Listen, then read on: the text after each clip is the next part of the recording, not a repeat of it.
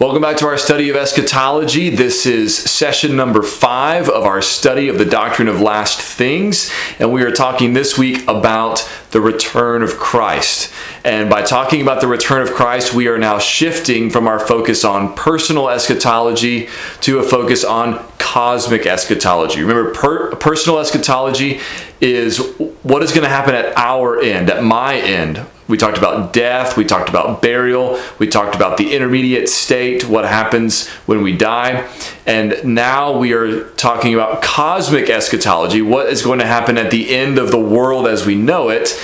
And that subject begins with the return of Christ. So that's going to be our focus today, and we're going to look at 4 foundational truths from Scripture about the return of Christ. 4 things that the Scripture says quite plainly about Jesus' return. And the first one is the simple fact that Christ will return. This is a non-negotiable, first order, every Christian believes this doctrine. The return of Christ is right up there with the death of Christ, the resurrection of Christ, the deity of Christ. This is a foundational doctrine that all Christians must believe and affirm and confess. That Jesus will come back, that Jesus will return. This is taught in multiple places in Scripture. Let's start with Acts chapter 1, verse 10 and verse 11, when Jesus ascended into heaven after his resurrection. It says, "And while they were still gazing into heaven as he went," that is, his disciples who were there when he ascended, "as they were still gazing into heaven as he went, behold, 2 men stood by them in white robes and said, 'Men of Galilee, why do you stand looking into heaven? This Jesus, who was taken up from you into heaven, will come in the same way as you saw him go into heaven.'" So just as you saw Jesus ascend into heaven, he is going to come back, these angels say. John 14, verses 2 and 3, Jesus himself talking to his disciples on the eve of his crucifixion, the night before he went to the cross, he said, "In my Father's house are many rooms. If it were not so, would I have told you that I go to prepare a place for you? And if I go to prepare a place for you, I will come again and will take you to myself, that where I am you may be also." So Jesus says, I'm going away to prepare a place for you, but I will come again to take you to myself. 1 Thessalonians 4, 15 and 16 says, "For this we declare to you by a word from the Lord, that we who are alive, who are left until the coming of the Lord, will not precede those who have fallen asleep. For the Lord himself will descend from heaven with a cry of command, with the voice of an archangel, and with the sound of the trumpet of God, and the dead in Christ will rise first." So the Lord himself will descend from heaven. Jesus is going to return. Hebrews 9:28 says, "So Christ, having been offered once to bear the sins of many, will appear a second time, not to deal with sin, but to save those who are eagerly waiting for him." So the first time he came to deal with sin, to die on the cross and rise again. The second time, he's not coming to deal with sin. He is coming to save those who are eagerly waiting for him, to bring about the fullness of our salvation. Revelation chapter 22 says this 3 different times. Verse 7 says, "Behold, I am coming soon. Blessed is the one who keeps the words of the prophecy of this book." Verse 12, "Behold, I am coming soon, bringing my recompense with me, to repay each one for what he has done." Verse 20, "He who testifies to these things says, surely I am coming soon." So 3 times in the last chapter of the Bible, Jesus says, "I am coming soon. I am coming soon. I am coming soon." So all through the New Testament, it is taught plainly and clearly and repeatedly that Jesus is coming back. So if we believe the Bible, we must believe that Christ will return. And what about the fact that he hasn't returned yet? Revelation 22 says that Jesus is coming soon, and yet it's been almost 2,000 years since that book was written. What are we to do with that? The fact that Jesus has not returned yet should not discourage us or cause us to doubt because of what Peter tells us in 2 Peter 3, verses 8 through 10. Peter knew there would be people who scoffed, perhaps they were already scoffing in his day, at the idea of the return of Christ because there was some sort of delay or because the return of Christ seemed like some huge cataclysmic event that was not likely to happen. Here's what Peter says, 2 Peter 3, starting in verse 8. He says, "But do not overlook this one fact, beloved, that with the Lord 1 day is as 1,000 years, and 1,000 years as 1 day. The Lord is not slow to fulfill his promise, as some count slowness, but is patient toward you, not wishing that any should perish, but that all should reach repentance. But the day of the Lord will come like a thief, and then the heavens will pass away with a roar, and the heavenly bodies will be burned up and dissolved, and the earth and the works that are done on it will be exposed." So it may seem like it's taking a long time for Jesus to return, but remember that God does not reckon time the same way that we do. With the Lord, 1 day is as 1,000 years, and 1,000 years as 1 day. It might seem like a long time to us, but with God, it's not. So we need to be patient, and we need to trust the Lord's promise. If you have trouble believing that that Christ is going to return like God said, remember all the other promises that he has made, that he has kept. Many of them promises that were made years and maybe even hundreds of years before they were fulfilled. God has proven himself faithful over and over and over and over again so that we will be able to trust him when it's our turn to wait for a promise to be fulfilled as it is right now. So that's the first truth. Christ will return again. That's a non-negotiable. That's a fundamental. All Christians believe and affirm that Jesus will return. Here's number 2. We do not know when Christ will return. Despite how clear this is in the Bible, there continue to be people who attempt to set dates for the return of Christ. So they think that they know when he's coming back, what day or what year or whatever. But the Bible tells us plainly and emphatically that none of us knows when Jesus is going to return. Matthew 24:36, this is Jesus himself. He says, "Concerning that day and hour, no one knows, not even the angels of heaven, nor the Son, but the Father only."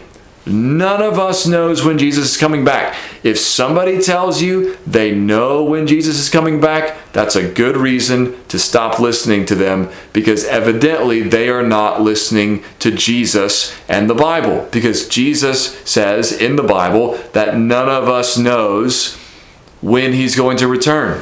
Matthew 25:13 says, "Watch therefore, for you know neither the day nor the hour." You don't know when Jesus is coming back, so be ready. That's his point. Be ready because you don't know the time of Christ's return. So don't try to predict it. Don't listen to people who try to predict it. Instead, focus on being ready. Be prepared as though it were today, knowing that it could be a long time from now.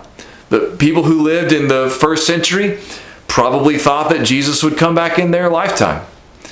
People who lived throughout the history of the church have probably expected for Jesus to come in their lifetime. We would love for Jesus to come in our lifetime, and he might not. But whether or not he does, we should live as though he will. We should be ready for his return.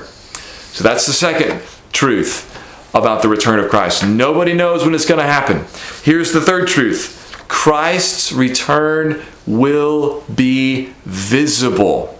Christ's return will be visible. We will see it. If we're here on the earth to witness it, we will see it. Matthew 24, verse 27, Jesus says, "For as the lightning comes from the east and shines as far as the west, so will be the coming of the Son of Man.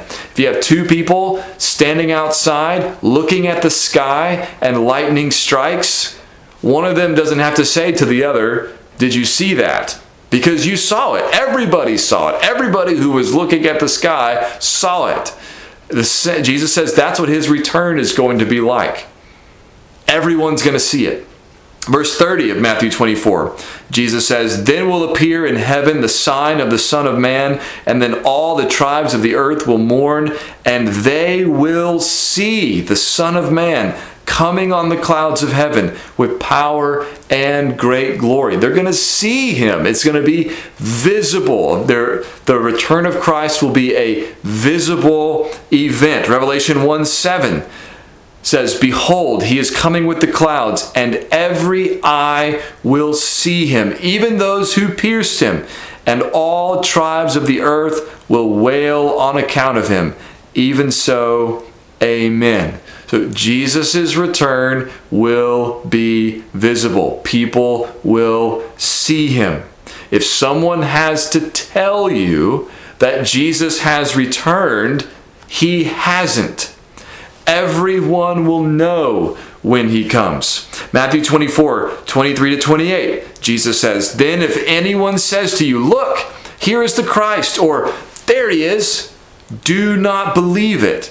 For false Christs and false prophets will arise and perform great signs and wonders, so as to lead astray, if possible, even the elect. See, I have told you beforehand. So if they say to you, 'Look, he is in the wilderness,' do not go out. If they say, 'Look, he is in the inner rooms,' do not believe it. For as the lightning comes from the east and shines as far as the west, so will be the coming of the Son of Man. Wherever the corpse is, there the vultures will gather." So you won't need to read about the return of Christ in a tabloid. No one will have to tell you what has happened. When he comes, you will see it for yourself if you are here. The return of Christ will be visible. That's number 3. And here's number 4. We should look forward to Christ's return. All through the New Testament, there is this emphasis on our anticipation, our eagerness for the return of Christ. And in seasons of difficulty and hardship, whether personally or for our country or the world, this gets even easier, right? We become even more eager to say, "Lord, we want you to come back. We want your kingdom to come. We want your will to be done on earth as it is in heaven. We want you to come and set things right. You come and rescue your people." Here's what 1 Corinthians 16:22 says. "Our Lord, come." That's sort of almost a closing prayer for 1 Corinthians.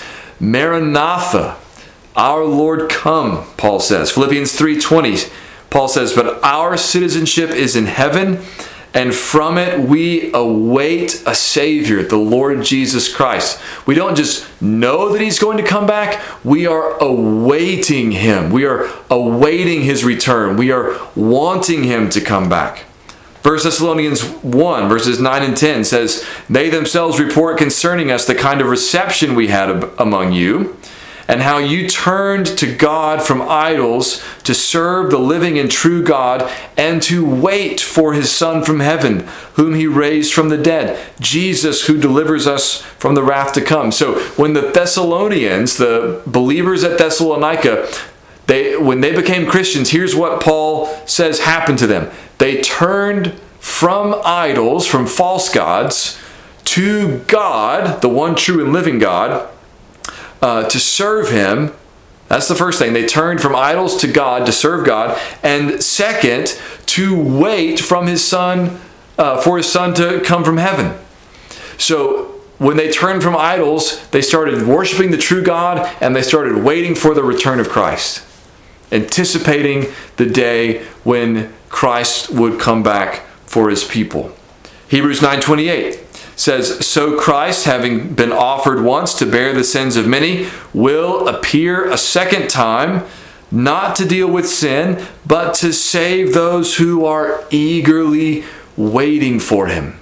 He's coming back for those who are eagerly waiting for him, which means all believers should be eagerly waiting for him. We should be longing for his return. And finally, Revelation 22:20, when Jesus says, "Surely I am coming soon," John says, "Amen. Come, Lord Jesus." That is the cry of the New Testament. It ought to be the cry of every Christian. Come, Lord Jesus. We want you to come. We want you to return. We want you to set all things right. We know he will return. We don't know when he'll return, though. But we are waiting for his return. We are eager for his return. And we know that when he returns, his return is going to be visible. People are going to see it. It's going to be obvious. It's going to be evident. And we are looking forward to that day because of all the good things that are going to come for his people when he returns for his bride. Next time we're going to talk about the event that is going to coincide with the return of Christ, and that is the resurrection of believers. I look forward to talking to you about that next time, Lord willing. And in the meantime, we say one more time, come, Lord Jesus.